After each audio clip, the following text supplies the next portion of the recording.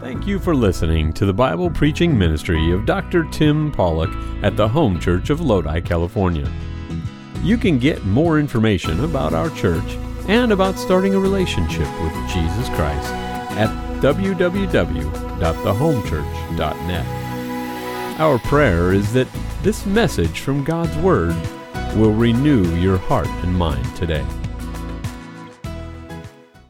Good morning, brothers and sisters, and welcome to First Day. What a wonderful season it has been, as we've already heard. All these precious young people from kindergarten all the way through 12th grade launching into the next season and chapter of their life. And what a special privilege it is as a church to have a Christian school, Christ-honoring teachers who teach the Bible, our school, Life Training Academy. You know, it's interesting, our school and our church name says it all. We're training for life, and this is your new home. This is your home church. And what a blessing to be able to help these precious young people become champions for Christ. And for you moms and dads and grandparents and aunts and uncles and others, guardians who are helping raise these children in the nurture and the admonition of the Lord, I want you to know we support you, we love you, and whether they're in a Christian school, whether they're in a private school, homeschooled, or public school, whatever the case, we want you to know we're behind you, and we hope and pray that God will just bless you in this great endeavor. All right, we are in the Commandments of Christ. The Commands of Christ is our current series. Today, 4 commandments for standers. 4 commandments for those who stand for the Lord. Now, what does it mean to stand for the Lord? What does it mean to be a stander for God? It means we will not ever bow down or give in or be persuaded to do anything contrary to the Word of God. It means to stand squarely and without apology on the Bible, the Bible. A faithful pastor saw his 2-year-old daughter carrying, basically dragging his large Bible by the case's handle across their carpeted front room floor. She pulled it over in front of a tall table and then plopped it there on the ground. Dad was about ready to take it away when he sensed the Lord saying, "You need to stop for a moment because I want to teach you something here." So he stopped. She then stood on top of the Bible, reached up onto the table where she was at, the tall table, to get what she was wanting. At that moment, he said he felt like the Lord told him, if you will teach her to always stand on the Word, she will reach heights in life that she could never reach any other way. Now, my friend, that is a good illustration because, friends, we need to have our feet squarely planted on the Word of God. I ask you this morning, are your feet squarely on the Bible today? Are you willing and ready to stand for Christ and stand alone if need be? I have a question to ask you. What were you thinking about this morning when you were getting ready to come to the services today? What were you thinking about? Well, do you realize that in all actuality, your presence in church today is more than merely attendance? Did you know that it's actually a statement? I'm not sure if you realize the full impact of that choice, but you are making a huge statement to the world, to the devil, and to the Lord himself. To the world, you were saying, I don't believe your false ways, your lies that you talk about, the way to happiness, to lay in bed, to have my champagne brunch on Sunday morning with my friends, to have Sunday fun day at the park. I don't believe that. To the devil, you are basically declared war. You have called him, like Jesus called him, a liar. And you are not accepting his accusations about all the things he is constantly saying about church, about God, about the Bible, about Jesus, and to the Lord, when you got up and you took all the effort to come here today, and even though, it's a privilege and it's a blessing, we get so blessed, but still, it is quite a thing to get up, especially if you have a big bunch of kids, get them all ready and come to church. Do you realize what you were telling the Lord? You were telling him, despite what anybody else says, I love you, and I accept you, and I believe what you say, and I am ready to serve you. Those are big statements. Your very presence in church means that already today you have made a huge stand. And even those, I would say, who are joining us online, I know it's not easy. You could do a lot of other things, but thank God you are taking that time to watch. And let me reassure you that any time you make a decision like you made this morning, that is not a static decision. That's not going to go untouched. I promise you, somewhere around the line, you're going to have to pay for that price. It has huge implications. Whether or not you realize it, you picked a side this morning. And so you just bought yourself a big, fat enemy. The devil now has got his eye on you, and his mark is on you. Now, I say all that to encourage you today.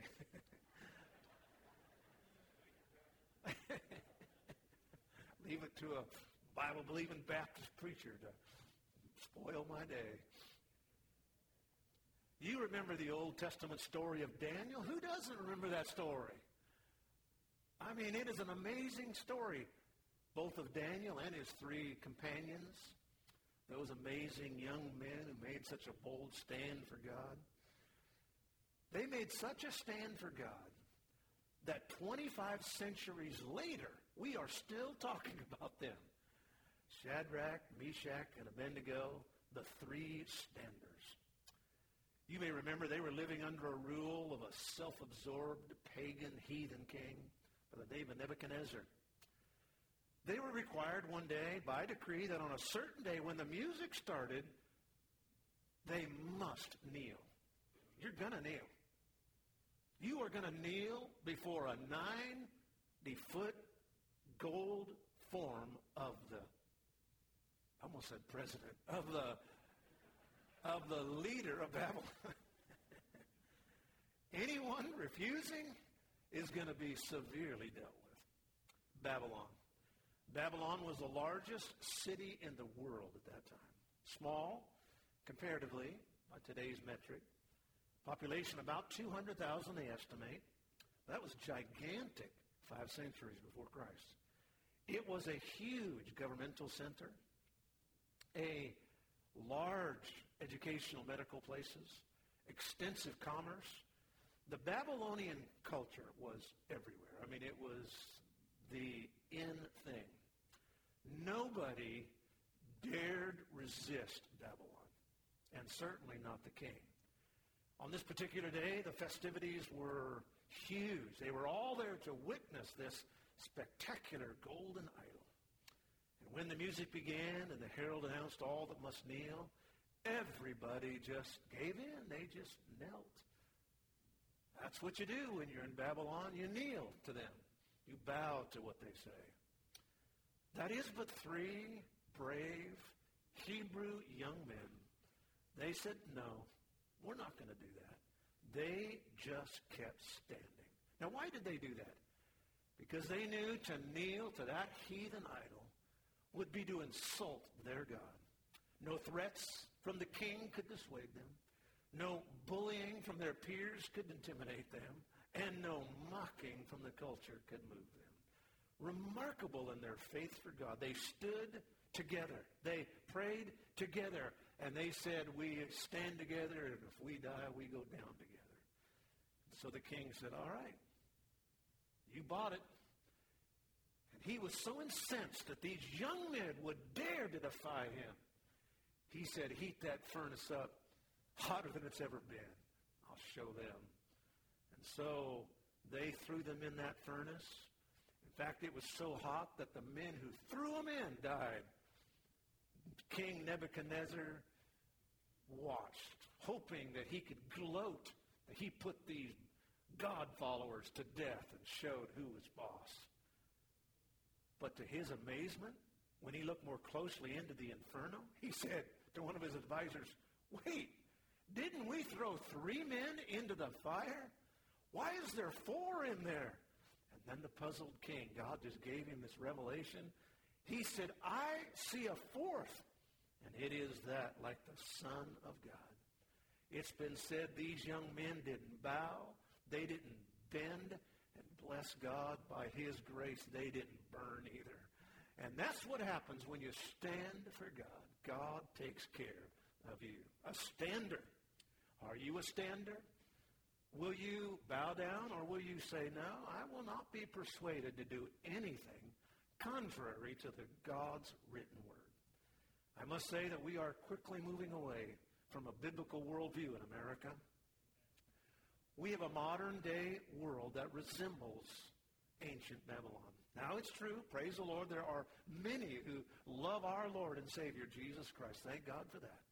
And it's also true there are many who still accept the Bible as God's inerrant word, our only rule for life, and that Jesus Christ is the only Savior of mankind. There are still many, millions in America and around the world who believe that, thank God. But those who do cultural surveys like Barna Institute, like Pew Research, like Gallup polls, and others have said there is actually something alarming happening. It's really a paradigm shift, not just a poll number. It's just a paradigm shift in our world. In July 2022, Gallup poll said there's been a massive increase, which amounts to a seismic shift, to those who believe that the Bible is the literal Word of God. In their estimation, according to that report, just 20% now believe that the Bible is the literal Word of God. Meanwhile, there's a new record high among Americans of people who believe the Bible is just a collection of fables and legends and just moral precepts recorded by man. The senior scientist at Gallup, his name is Frank Newport, he said, actually, these numbers that we got back in July of 22, he said they are stunning because for the first time, more Americans are viewing the Bible as not inspired. The overwhelming mindset is you must do what we say. You must bow down before our golden idol. You will not follow the Bible. It is not even true. It's just fables. Conservative, Bible-believing, Jesus-honoring people are being told that they have to now not just have tolerance, but they need to have acceptance of anything and everything. In fact, they are now gone beyond acceptance. We need to approve it. In fact, they are forming laws demanding that we actually advocate for open immorality. And they are asking us to bow before an evil king's blasphemous statue. Now, brothers and sisters, what are we going to do? Are we going to wring our hands and just give up in despair and sit and stew and just be angry? Or are we going to give a credible response to these who challenge the cross of our Lord and the authority of the Word of God? Well, in this message, God gives us 4 commandments for standers. How to raise our flag of faith God's way. And that's what we're looking at today. I love this story I'm going to tell you. I've told you it before, but please oblige me. A certain man in the neighborhood observed a little girl. She was walking by his house, coming home from church one Sunday. In her hands was a Sunday school paper with the picture of Jonah and the whale on it. He called out to the little girl as she was walking by. He said, "Hey, tell me something. Do you believe that story, Jonah and the whale?" The little girl said, "Yes, I believe it." He said, "So, you really believe that a grown man was swallowed by a big whale? He stayed inside of him from all that time, and he came out perfectly okay?" She said, "Yep, it's in the Bible. They told about it in Sunday school today. I believe it." Then the man asked, "Well, can you prove to me this story is true?" She thought about it for a moment, and she said, "Well, when I get to heaven, I'll ask Jonah The man asked, well, what if Jonah is not in heaven? She put her hands on her hips and she looked at him and said, then you can ask him.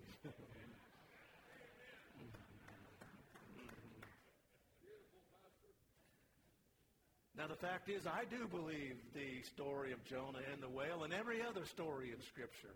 And I stand on that. Do you? Are you a stander? And you need to know these 4 commandments. Would you join me as we look into the Word? Father, this morning I thank you for this.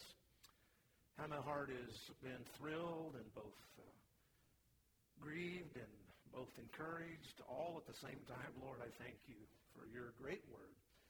We are full of hope today because of your Word and what you've done for us. Please, Lord, gather our minds and our thoughts this morning for the next 30-plus minutes. And, Lord, there's nothing better that anybody could do than just stop for a moment and listen and let you speak to them. In Jesus' name, amen. We are in the Commands of Christ series. Most people know that there are hundreds of Old Testament commands. Of course, we know the big 10 commands. These statutes, the Old Testament ones, when interpreted correctly and applied wisely, provide a gold standard for living. What many people don't realize, however, is that there are many other commands in the Bible. In fact, in the New Testament, there are over 900 commands. And we are calling these New Testament commands the commands of Christ. Not that Jesus spoke them all, but that in the New Testament, Jesus is front and center. Now, we've gone over several commands. Recently, we've been going over the B commands, B-E, as in the Beatitudes, attitudes that ought to be in our life, things that God wants us to do our part in making happen, make it be, as it were, in our life. Now we're going to move into some be not commands. God says, I want you to be careful. Don't do this. In New York Harbor, Lady Liberty has been standing for over 125 years. In one hand, she holds the torch of freedom. And in the other, the tablet of the law. Have you ever noticed that? The torch challenges the forces of darkness and the forces of godless tyranny. The tablet of the law reminds us that when a nation degenerates from right and wrong into license, it is just another form of slavery. The message of the New Testament, these 900 commands, is just that. They are statutes of liberty. They are great reminders of the life that is free because we're following God's ways. So this morning, we're going to look at 4 ways to be a freedom fighter for God. Number 1, don't be frightened by death. Never be frightened by death. Now, that sounds maybe easier said than done. But that's found in Luke chapter 12, verse number 4. Our Lord Jesus started his public earthly ministry, as you know, as an obscure rabbi. A teacher, not a one from Judaism, but a real kind. He quickly gained a name for himself as one who spoke wisely and boldly. A refreshing change from the teachers of the day. He was godly in his ministry. His popularity grew. People were calling in and checking him out and making sure that this was who he was. And many people were getting on board. Some, however, remained nominal. But in a few short months, by Luke chapter 12, his popularity had gone up and now is already beginning to wane. Opposition to his message was growing. People were finding out that when you go all in with God, it's not all peaches and cream. Jesus, being the godly man that he was, kind and loving man, he said, I'm going to give my followers some heads up here. I'm going to help them to know what they'll be looking at if they continue with me. He could see things heating up. He could see that the message of the gospel was threatening. How crazy. But it was threatening these religious people. It was also threatening the government. And so he said, this is not going to end well, I will tell you. Now, it's going to end eternally well, but it's going to be some tough days. And so he warned them, and that's where we come to this verse. Let's look at it. Let's read it together, would you? Ready, begin. And I say unto you, my friends, be not afraid of them that kill the body, and after that have no more they can do. Notice that little phrase, be not. There's that phrase again. Be not. These are the 4 be nots of being a stander for God.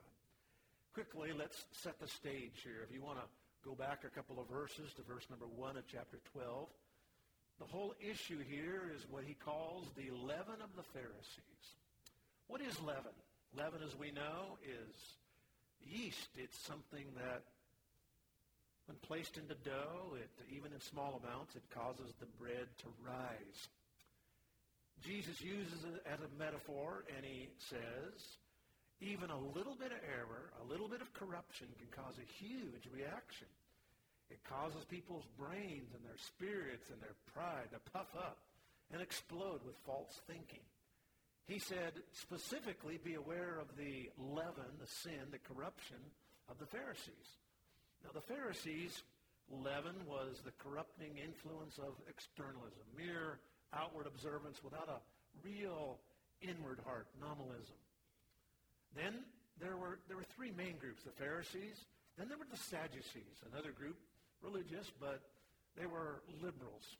They denied anything supernatural. To them, everything was about education, about science. It was the leaven of false science and fake science. And then there was the leaven of the Herodians, those who pushed secularism, rejected God.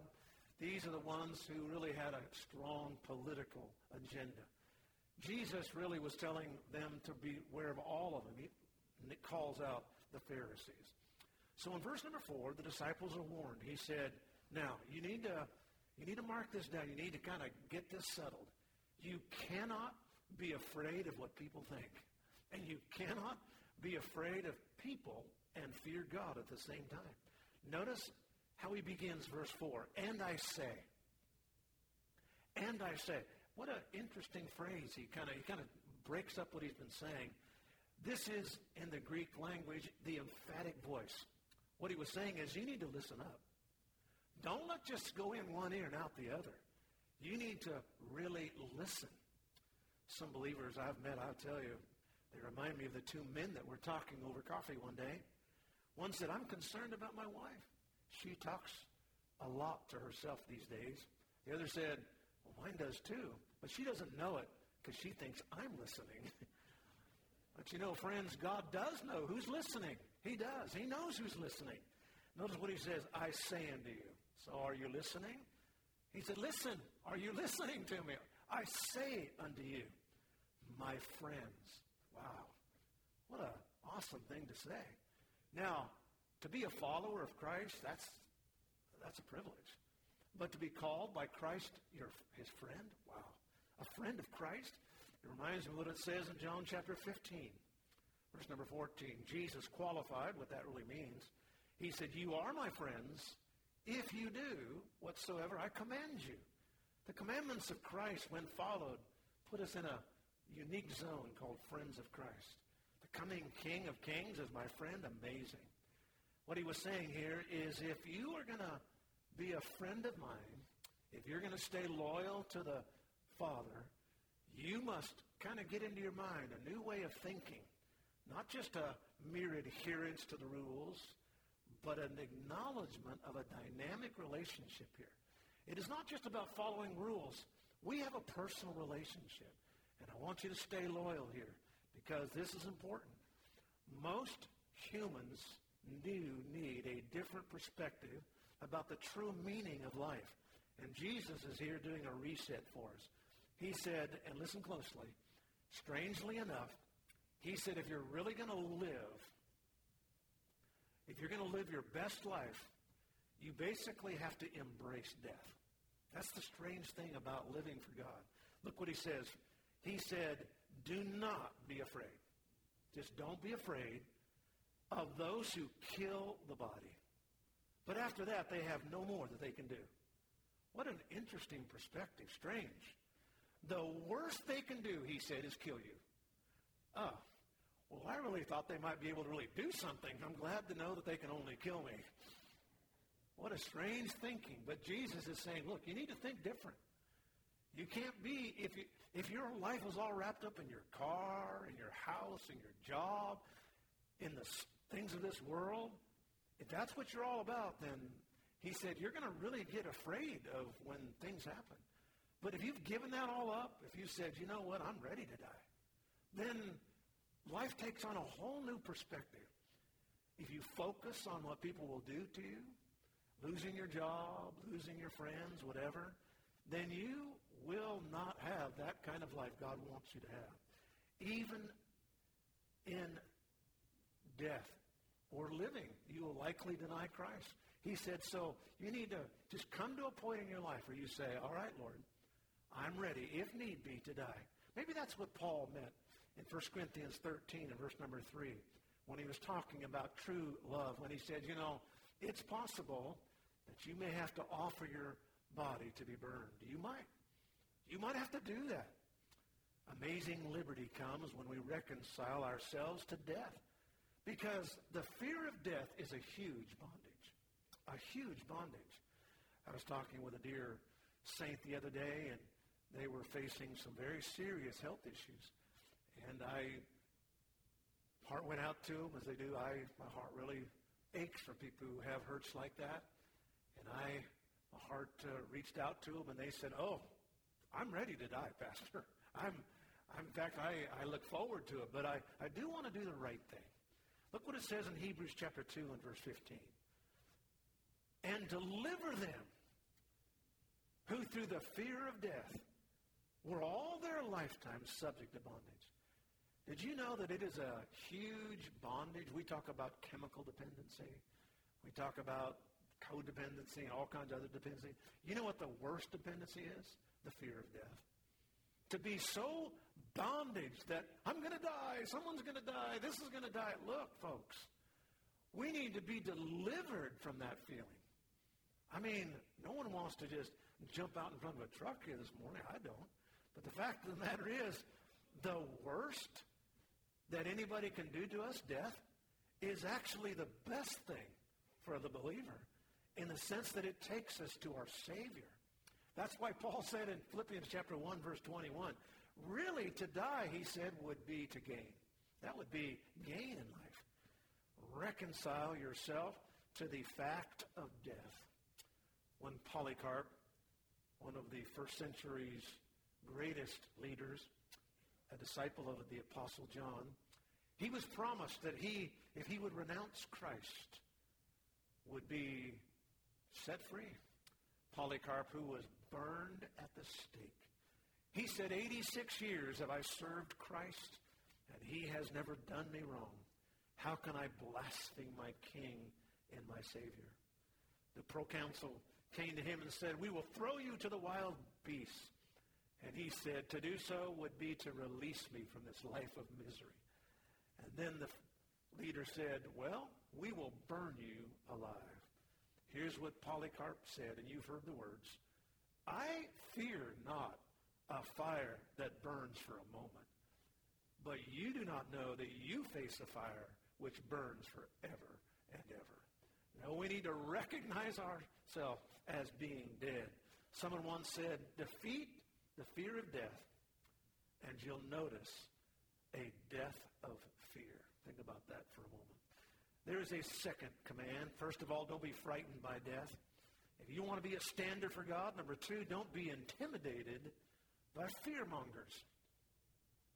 There's always somebody out there that's trying to make you afraid of everything. 1 Peter chapter 3 and verse number 4, the Holy Spirit gave Peter some wonderful advice. Not only good advice to first century believers scattered around the Mediterranean, but 21st century believers scattered in America, how to handle the crush of misinformation, the fear-based. Look what it says in verse 14. Talk about starting off with an interesting phrase. But and if. There you go. But and if You suffer for righteousness' sake. Happy are you. Be not afraid. There's that be not again. Be not afraid of their terror. Notice what it says, their terror. That's theirs. Neither be troubled. But an if. What an interesting phrase. What he was saying is that, generally speaking, suffering isn't the expected outcome when you've done righteousness. See what the verse says? When you suffer for righteousness' sake. So let me get this right. I've done the right thing. I've been obedient. I've been a good employee. I've done all the good things, and I'm suffering. But now it doesn't always happen, but and if, or maybe when, it's likely to happen. But when it does, he said you need to realize that's a privilege. I know it's not fun, but that doesn't mean it's not a privilege. Look what he says, happy are ye, or blessed. You are blessed if and when you actually have to suffer for doing the right thing. It's a privilege. Now, notice there is a qualifier in that statement, and notice it closely. The qualifier is for the sake of righteousness, meaning it has to be a righteous thing you've done, not being crazy or obnoxious. You know, taking a stand for the Lord is not just being obnoxious, not like some of these misinformed picketers that we've seen over the last few years, holding up their pickets saying nasty things. No, that's not standing for something good, not at all. That is standing for something in the wrong way. We need to stand for right and for God, but do so wisely. Here's what Paul told Pastor Timothy. He said, tell the people, 1 Timothy chapter 2 and verse 2, tell the people that if possible, you should try to lead a quiet and peaceable life in all godliness. If you can, live under the radar and just be God-fearing and be honest. Just work hard.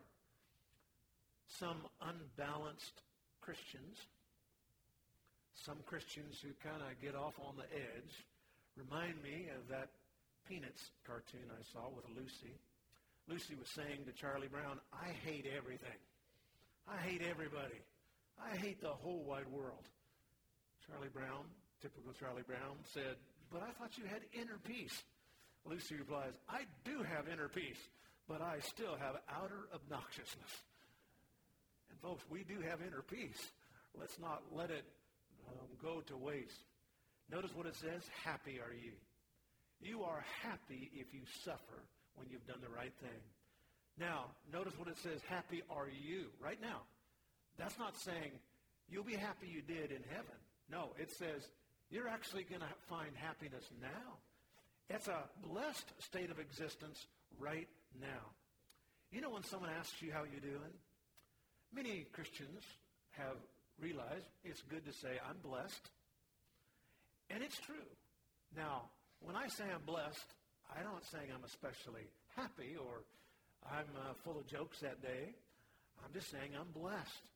I'm not trying to be some kind of super saint and get any accolades. No, I'm just simply saying I'm speaking life. I am blessed. When someone asks you how you're doing, I am blessed. And that's why Jesus said here, and that's why he reminds us, don't be full of fear, but rather recognize your blessing. Be blessed. Notice what it says here in this verse. Be not afraid. The word afraid there is phobia. But he doesn't just use it once. He uses it twice. He said, be not a phobia of their phobia. Neither be troubled. Twice in one little sentence he said, fear of fear. And that's a pretty good paraphrase. It really means don't fear their intimidation. Don't fear their threats. These folks are fear-mongers. And boy, does this world love to try to intimidate God's people. Oh, they just love to just say, well, we'll do this, we'll do this. Well, Peter here actually is quoting the Old Testament. He is quoting the major prophet Isaiah chapter 8. In Isaiah chapter 8 and verse number 12, the people shall say, a confederacy, neither fear ye their fear, nor be afraid. So it's the same phrase. Let me give you the historical context here to kind of understand what Peter was doing. Peter was talking about the king of Judah, his name Ahaz. There was an impending likely invasion coming from Assyria. The Assyrians were nasty people. Well, I mean, they were some hard, they were facing some very serious situation there. It was not an easy situation. Well, not only were they facing the Assyrians, but their neighbors, next door neighbors, Israel, the northern tribes, and Syria were yakking about everything that was going on. And notice it says they were saying, it's a confederacy, there's a problem coming. And basically everybody was just poor-mouthing. I mean, everybody was just complaining. Everybody was saying how bad it was, gloom and doom. And notice what God told the prophet to tell the people. He said, don't fear their fear. What a great statement. Don't fear their fear. Why would you fear their fears? Now the world has their fears. All this, but that's not my fears. Don't live there. Don't go there. You are different. You have Jesus as your Savior. Your name is written in the Lamb's Book of Life. You have blessings of God. Don't go there. And notice what the verse says. It says, rather fear, the next verse says, fear the Lord of hosts himself. And let him be your fear. Let him be your dread. The truth is, we live in the most fear-mongering age there's ever been. Maybe because there's such a proliferation of information. Everybody's worried about everything now. And, of course, now everybody's worried about AI, artificial intelligence. Some wise guy the other day told me that artificial intelligence, he said, that's just what you call a blonde that dyed her hair. Oh, no, that wasn't good. I'm in trouble with some of my daughters now. I know that. But, artificial intelligence, you'll get that. Seriously. I mean, what was God saying here? He was saying, don't be troubled. Don't worry. You're letting your own mind kill you. You're constantly thinking about all the things that might happen. Just take your stand on God's word. Know that somehow, some way, you'll get through it all. Whatever it is, you'll get through. Earlier in 1 Peter there, chapter 3, verse 12, notice what it says. How can we not be afraid? He said, for the eyes of the Lord are over the righteous. His ears are open to their prayers. The face of the Lord is against them that do evil. Why would you fear their fears? Why would you let fear just get inside of you? Just get rid of that. You'd say, well, I'm going to die. Well, nobody wants to die, but for the believer, that's gain. That's a blessing. Now, the process is not always fun by any means. Just get yourself a big old piece of paper, get a 3x5 car, whatever, plaster it on your dashboard, put it everywhere. God's got this, and I'm not afraid. Don't fear their fear. Number one, don't be frightened by death. Number two, don't be intimidated by fear-mongers. And number three, don't be discouraged by evil. Don't be discouraged by evil. And nothing could be a more relevant verse than this one for today. I get discouraged. Boy, I tell you I do. But God says don't. Don't get discouraged by all the evil that's out there. Look at verse 21. Be not overcome. It's that Greek word Nike, or as it's pronounced in the business world today, Nike. Be not overcome. Nike. Conquer. It means the word conquer, to be victorious. Be not overcome of evil, but overcome, there's the same word again, evil with good. He said, don't let all the evil in the world get the victory. Do not let the flood of evil overwhelm your victory in Christ. Don't let it get under your skin. Don't let it have so much power over you. Don't let it disturb your peace. Don't let it destroy your love. Don't ever let it push you to attempt to do something bad. Be not, he says. Be not. Stop it. Apparently, the way that it's said, it means they'd been letting it. He's saying, stop it. Stop it right now. Stop letting that stuff get under your skin. You've got the victory. Work from victory, not from a place of such anger. The clear implication was, be not overcome of evil. It is evil. We're not just talking about stuff that, well, it's just a difference of opinion. No, it's evil. It is evil. Someone the other day said, wow, there's so much division in the country. Really? Wow. Terrible. I'm glad there is, actually. I'm super glad there is. Jesus said, I did not come to bring peace. I came to bring a sword. I mean, how can there be a meeting of minds when they are killing unborn children? You say, well, it's just different. No, it's not a different opinion. That is evil, friends. Be not overcome of evil. But God says, don't, as bad as it is, don't go about it the wrong way. He said, by the way, that's the same verse, same words used in Romans chapter 2 and verse 9. There are people who do evil upon every soul of every man that does evil. Yet there is a doing of evil. You say, well, what should we do as a country? Well, I think we ought to pass every law we can to try to restrain evil. Romans 12 says that's one of the responsibilities of good government is to restrain evil. But friends, that's not going to be the end of the matter. English Statement's Edwin Burke said the only thing necessary for the triumph of evil is for good men to do nothing. But the only way to really overcome evil, strange enough, is with good. Isn't that amazing? Anybody can return good for good.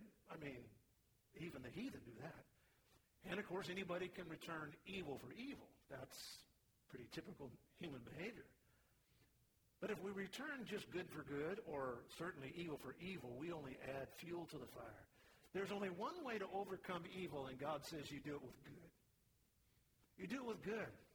What kind of good? Let me suggest two ways this morning. Number one, good works. Good works. Jesus said, go the second mile. Anytime something is bad out there, just go the second mile. It can be as simple as a nice moment of courtesy, like opening a door for anybody, no matter how rude they are. You go in first, please, like letting them have a seat. It can be something simple, but just do good works. There's all kinds of them. But you overcome evil with good works. You don't get out there and brawl in the parking lot over a parking spot. I'm talking about good works. And then number two, good words. Good words. He said, overcome evil with good works, and then good words. You'd say, what does that mean? Well, first of all, it means words to God. That's good. Good words in prayer. Pray for people. That's why Jesus said, if they despitefully use you, pray for them. Love them. Don't let them get under your skin. And then I think we can give them the best words, which is the gospel. That's a good word. Now, I'm not saying enable sin. I'm not saying we should ever endorse sin. I'm not saying we shouldn't stand against sin. That's not what we're saying. But the best plan is to go to God in prayer. That's a good word. And then to give them an invitation to church or to give them the gospel. But one thing we're not going to do is let them make us hate them. The great black scientist, one of my heroes, really, my mom read his life story to me when I was a child, George Washington Carver.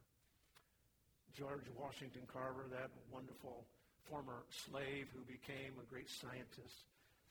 He said, I will never let another man ruin my life by making me hate him. George Washington Carver chose to overcome evil with good. There are 4 commandments for standers. Don't be frightened by death. Don't be intimidated by fear-mongers. Don't be discouraged by evil. And now the final one. And honestly, this maybe is the most dangerous thing we face because of its subtleness.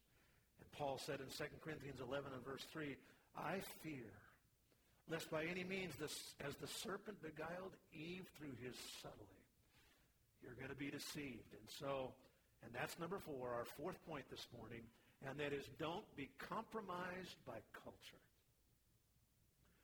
Do not be compromised by culture. Now, I want you to hear the Pauline caution here. Look at verse 23. You are bought with a price. Be not ye the servants of men. Be not. Freedom. Freedom might just be the most valuable thing that we possess today. to be able to do what you want to do with your time, to be able to go where you want to go with your person or your family, to be able to spend your money on what you choose. Freedom indeed is a precious gift, but it is not free. One American writer said, we hold in our hands the most precious gift of all freedoms. The freedom to express, the freedom to love, the freedom to be who we want to be. And we are not going to give that freedom away, and no one shall take it from us. And yet many of the precious saints in Paul's times were just that, slaves. How do we reconcile this verse? That really sets the verse. That is the context of the verse. Paul said, I know you have a master. I know you're obligated to do what they require you to do. I know this Roman government is terrible. But I promise you, he said, you are still God's free man. And folks, we live in a country where we are watching the deterioration of our own precious freedoms. And I do not know what the future holds with the ugly monster of governmental overreach as it constantly threatens. But the thrilling thing is this, that once you accept Jesus Christ as your Lord and Savior, you are always free. Always free. Look what the verse before it says, verse 22. For he that is called in the Lord, even if you're a slave, being a servant, is the Lord's free man. Likewise, he that is called, being free, is Christ's servant. You have been freed by Jesus. We sang it a few moments ago. I am free. Not free from the law, not free from righteousness. I am free from this old culture. I am free from the sin that so often enslaves us. I might be a slave. I may be in a country where I don't have those kind of freedoms. But I tell you, my real freedom was bought and paid for with the precious coins of Christ's blood. And that being the case, I will never allow myself to be dictated to by false religion. I will never allow myself to swallow the mandates of this culture. I'm not going to do it. Jesus said, you're going to have to pick. Nobody can serve two masters.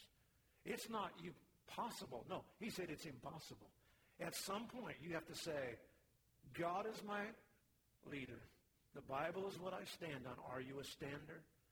I've chosen mine. Have you? We must never become so into the corrupt culture that we are afraid to displease them. It means at school. It means at work. It means at community. It means wherever we are. We'll risk saying something, even when our knees are shaking. We will follow God's voice. It means I will do what God wants me to do. It means standing on the unshakable inerrancy of Scripture. I believe the Bible. You say, do you understand it all? No, of course not. I'd be as smart as God, but I believe it, and I stand on it, and I'm willing to study it to validate it. The fact of the matter is, we need to stand. And we need to stand not only for our own sake, but for others around us. After the Civil War, there was a steamer. It was the most beautiful of all ships on the Mississippi River. The R.E. Lee. It would go from Vicksburg down to New Orleans. It would leave every Wednesday. It was the jewel of the river. But on one fateful voyage in the middle of the night, while everyone was sleeping, a fire broke out. The captain quickly said to the first mate, wake the passengers, tell them to get up. We need to run to our lifeboats, flee for our lives. The first mate ran through the corridors, knocking, wake up, wake up. The ship was on fire. Get up, the ship's on fire. And you know what happened? That's the story. You can read about it. Strange thing happened. Some almost, not unlike the Titanic, some laughed. Others thought it was a practical joke. Some were saying, there's a drunk out in the hallway yelling. Others just took their time, thinking maybe it was just another false alarm. But there were some who believed. There were those who got their possessions and went through they went to the lifeboats and before it was too late. Today, this morning, we've had a good time. We've learned some lessons, I believe. We've laughed a little. But I will say, I did not come here just to teach a lesson. Listen to me. I came to tell you this morning that America is on fire. I came to say the ship is burning, that our family and our friends and our faith are in the crosshairs of the evil one. And we must stand for God. We must stand for righteousness. We must stand on the Bible. We need standers in every community. But to be a stander, number one, you have got to be saved. You have got to be truly, absolutely, radically born again. You have got to say yes to Jesus. Now, if I could, on your behalf, accept Christ for you, I would do it. I pray, I weep every week, knowing that on Sunday, there may be some of these as well on the listening via the tube, that maybe somebody does not know Christ, and somehow I didn't give it my best. I didn't do it all. As I prayed this morning, I said, Lord, I'm just a man. Holy Spirit, you've got to work. I'll do my homework. I'll do it as best I can. But, oh God, you've got to save souls. But I say to each of you here this morning, Jesus loves you. And you need him as Savior. That's the way to first make your stand.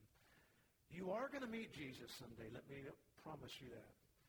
And you will either meet him in judgment, because he is the one who is the judge of the judgment, or you will meet him, praise the Lord, in salvation. I'd like every head to be bowed now. We hope you enjoyed listening to the preaching and teaching from God's Word today.